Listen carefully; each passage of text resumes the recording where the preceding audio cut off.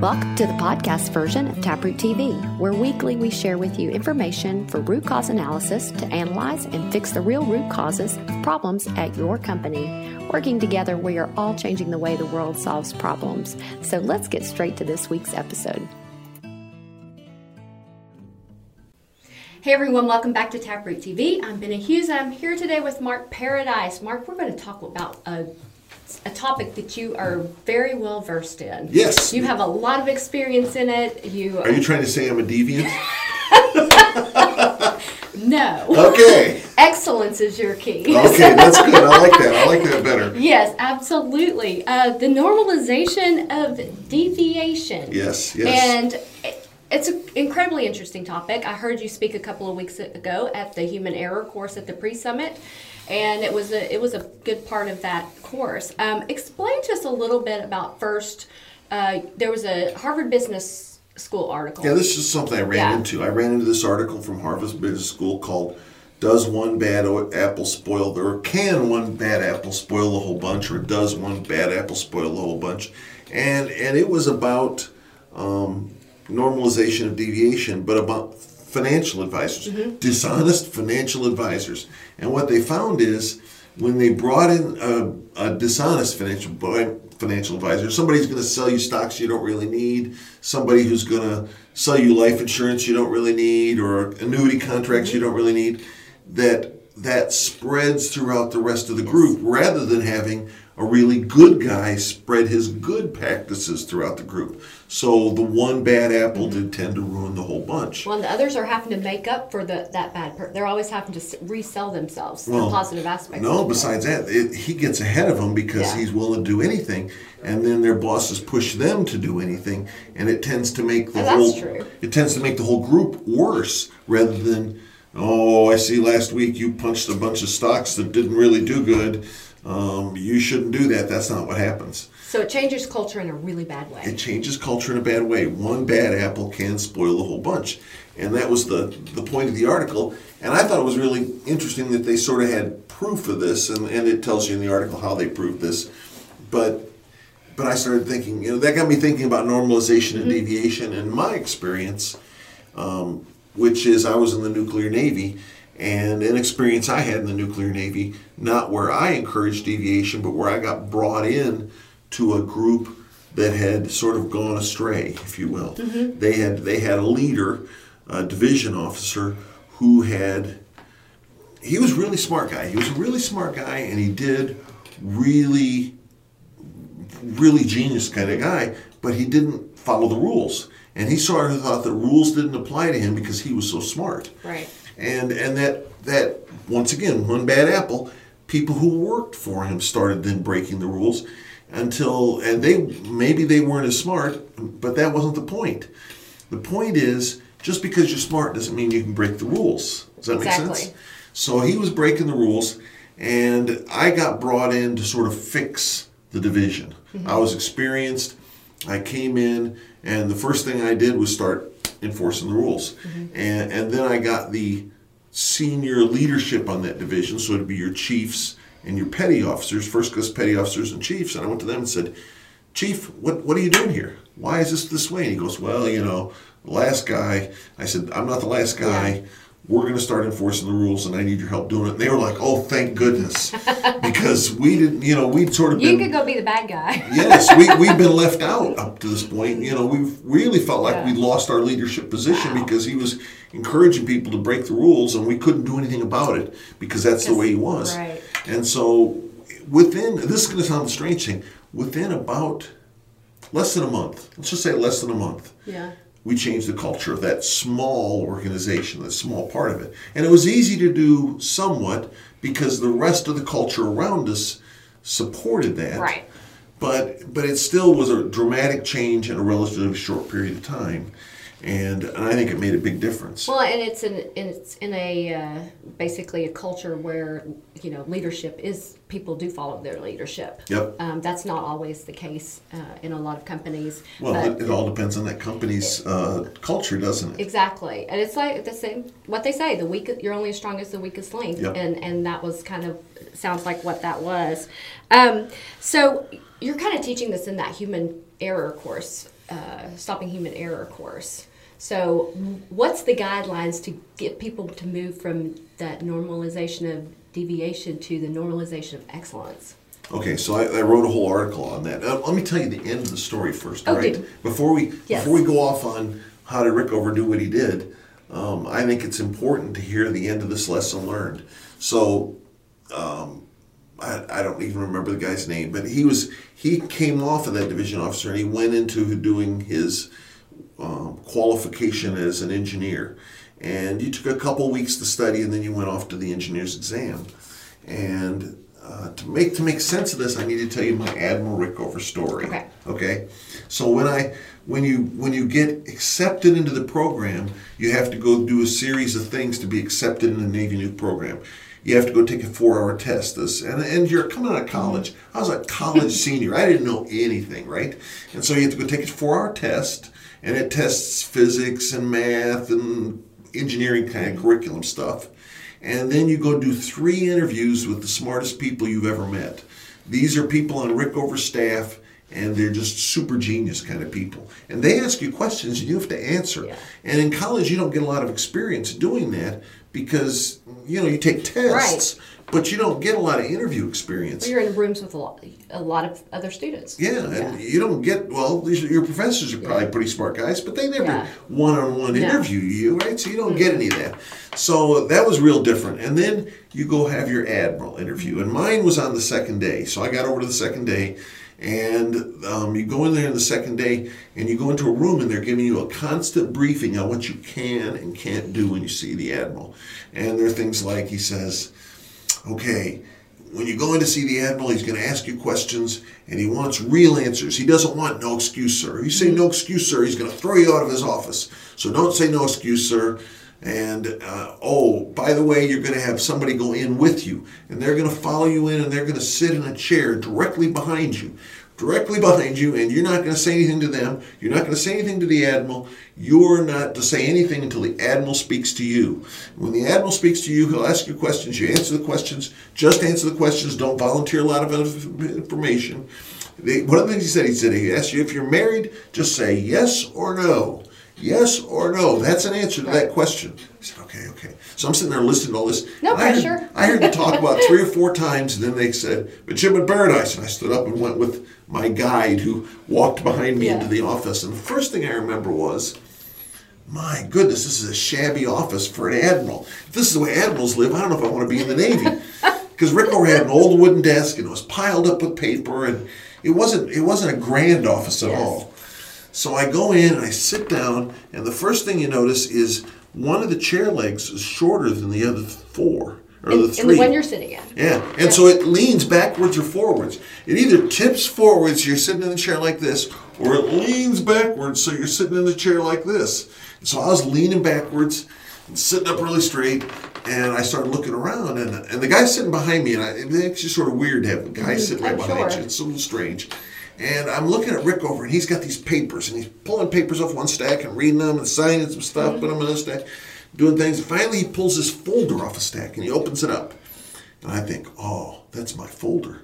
He's looking at my stuff, and he's looking at it, and he looks at me, and he goes, Midshipman Paradise, I see here you got lots of C's at the University of Illinois. Can you tell me why you did so poorly? And I'm like, oh gosh. No, I'm like, gosh, he didn't ask about that D or that E. Okay. Those would have been a lot harder to explain. And I said, well, sir, electrical engineering at the University of Illinois is a difficult curriculum, and that's all the better I could do. And he looked at me, and he said, all right. He looked down again. He looked up at me, and he said, are you married? And I said, no, sir. He said, are you engaged? And I said, yes, sir. And he goes, did your fiance ever tell you you're good looking? And that was just so like... This is a bizarre interview. What is he asking? The creepy old Admiral over there, And he's about 80 years old at this point, right? And I'm like, what in the world is this about? And it really just blew me away. And I thought, well, how do you answer this question? And I finally said, I sort of repeated it back to him. I said, well, I thought it meant that she really liked the way I looked. And he said, no, Midshipman Paradise, you're wrong. And then I had my best answer of the day. I said, yes, sir. And he goes, what she meant was she wanted to marry you. And I want you to go back and ask her what she meant and write me a letter and tell me what she meant, what she says she meant. Will you do that for me? And I said, yes, sir. And he said, get out of my office. And that was the end of my interview. You just probably came out of there like, what just happened? Well, I came out of there thinking I need to write a letter to the admiral. Exactly. So when I got back, I asked my fiancée what she said, and she didn't have a really good answer. But I wrote down what she said, sent it back to him, and I was good. So what you don't know is when you go back to have your interview with the admiral as an engineer exam, the first thing they ask you when you walk in to get your order signed is, do you have any outstanding correspondence with the admiral? Mm-hmm. So when I did that, they said, and I said no, and they flip open this book and they look you up, and she said, yes, I see here that you wrote your letter to the admiral. You're good to go. And I was off and done. When this guy walks in, the guy who was the break the rules guy, they said, do you have any outstanding correspondence? He said no. And they opened up the book and they said, oh no, you've got 18 letters you owe the admiral. Oh, wow. And he wants to know, do you want to sit down and write them now? Or do you want to tell him why it's not important when the admiral wants you to correspond with him? And he said, I'd rather go meet with the admiral. So that was the end of his career. Wow. He got denuked. He got kicked out of the nuclear navy. And that was the end of his nuclear navy career, because when he went to talk to the admiral said, basically, you're out of here. Yeah. And I think that was one way. I mean, you might think, well, that's crazy. But what Admiral Rickover liked to do was, guys from the Naval Academy, he had a real rough time in the Naval Academy. And he was a Jewish guy. He was the only Jewish guy in the Naval Academy, and he took a lot of grief for it while he was there. So he liked to give midshipmen from the Naval Academy a lot of grief, and he'd ask them the question about, why didn't you get better grades at the Naval Academy? And sometimes they'd say, well, if I would have studied harder, I would have got better grades. He'd say, okay, what I want you to do is go back and make a list of your courses, and every day I want you to write down how many hours you spend in those courses and studying for those courses, and then what grades you got in those courses, and send me a letter every week that tells me that information. How many hours you were in class, how many hours you studied, and what grades you got in that course. Will you do that for me? And they say yes. Then they go back and maybe they do 1 or 2 weeks and they stop doing it.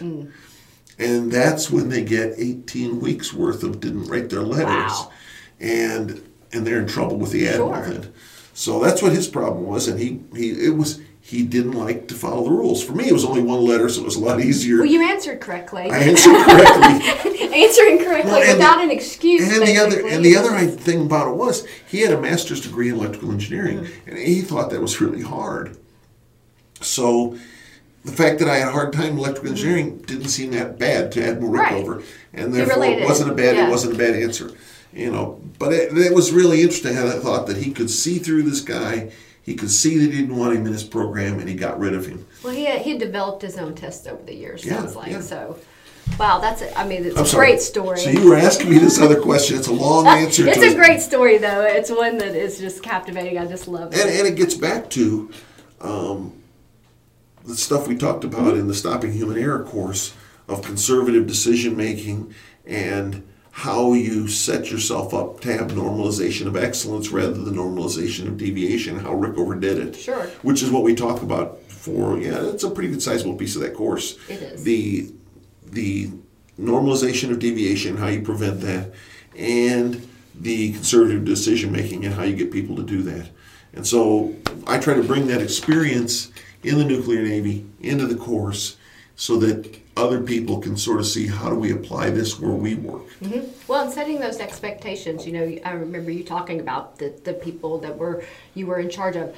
They learned to know that if you were going to show up at any given time, they were to do their job at all times and at a certain level at all times. Yes, because you could and show it's important. up right. And I think an important thing is whenever we had inspections, we were ready. because we lived our life in that kind of mode that we wanted to be ready all the time. We wanted to have our best foot forward all the time. So when you got inspected, well, it wasn't something new you had to prepare for. You were prepared for it because that's the way you lived. Yeah.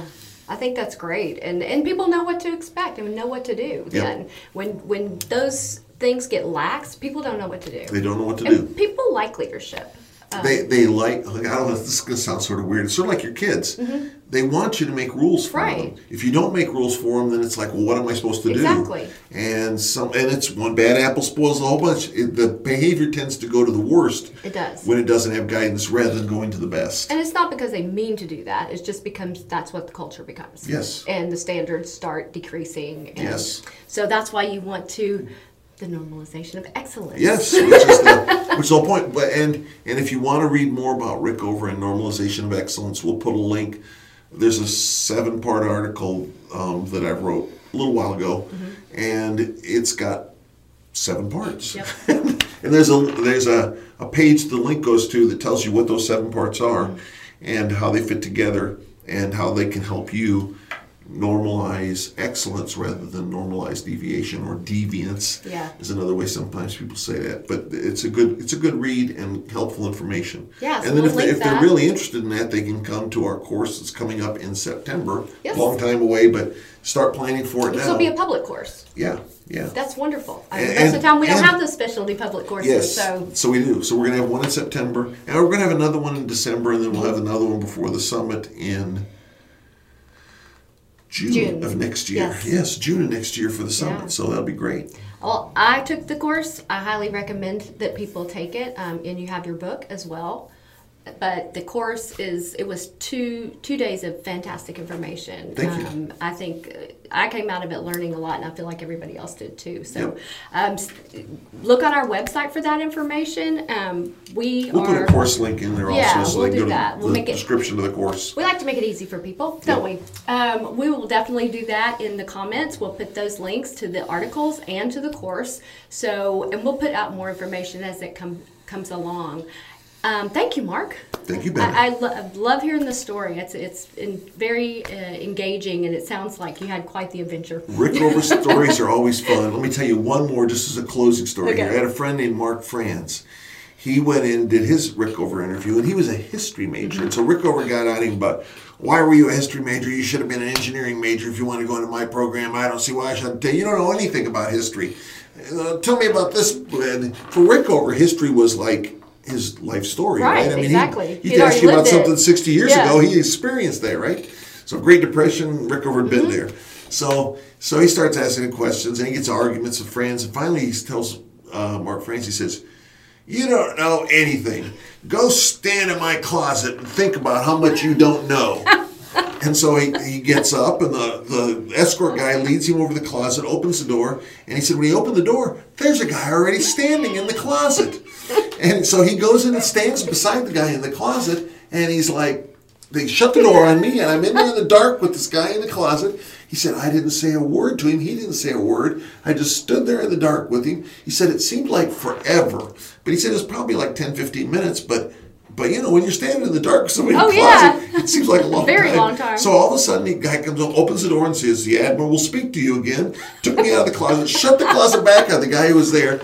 He said he got kicked out of his office 2 or 3 times for, they had a room they called the penalty box, which was a little tiny room, and you'd go sit in a chair in the penalty box and think about what you'd done wrong. So finally he comes in, he takes Franz into the program, says, okay, he argued with him enough that he didn't give in or whatever it was Rickover was waiting for. And so at the end of it, Franz always went, and I've always been wondering, what happened to that guy who was in the closet? Did he ever get out? Those are great stories. So I'm thinking only in the military. Yeah, everybody, all the nukes went back in the days of Rickover, had their Rickover story. Yeah. There was a guy going to write a book about him. He actually had you submit your stories to him. I never saw the book come out, but it's an interesting concept. The stories you told in the course related so well to the topic that they were just perfect. So it's just so nice to see all this coming about after all those years of experience and stuff. It's always good to share that. Absolutely. Well, thank you, and thank you all for joining us. Please be sure to subscribe to our channel and hit the notification bell if you want to get alerts when we have new programs coming out. We do it every Wednesday around noon. And go to our website if you haven't signed up for our newsletter. Definitely sign up for our newsletter. That's how you find out about everything. Facebook, yes. Taproot TV, subscribe. Yes. Click the little bell because you want to get notified. Yeah. And go to our website and get the newsletter. Then you'll get all the stuff that's on our website, which is great. That's the most convenient way to me to get the most and these are information. these are posted on there too every week. Yes. The last week shows up on the newsletter. So. Yeah, so you want to get that. But thank you for joining us, and we will look forward to what? Podcasts. Oh, we have those too. Yeah. We're everywhere. The same contest is a podcast. So I had a lot of people at the summit telling me that that's what they do. They listen, put in their earphones, sit at work, and listen to our podcast. I'm great. Wow, that's fantastic. Yep. We appreciate it very much. All right, well, thank you for joining us. Join us back here next week, and we'll have more information for you. Thank you. Bye-bye. Bye. We hope you enjoyed this week's episode. To view the video version of this episode, visit our YouTube channel or our Facebook page.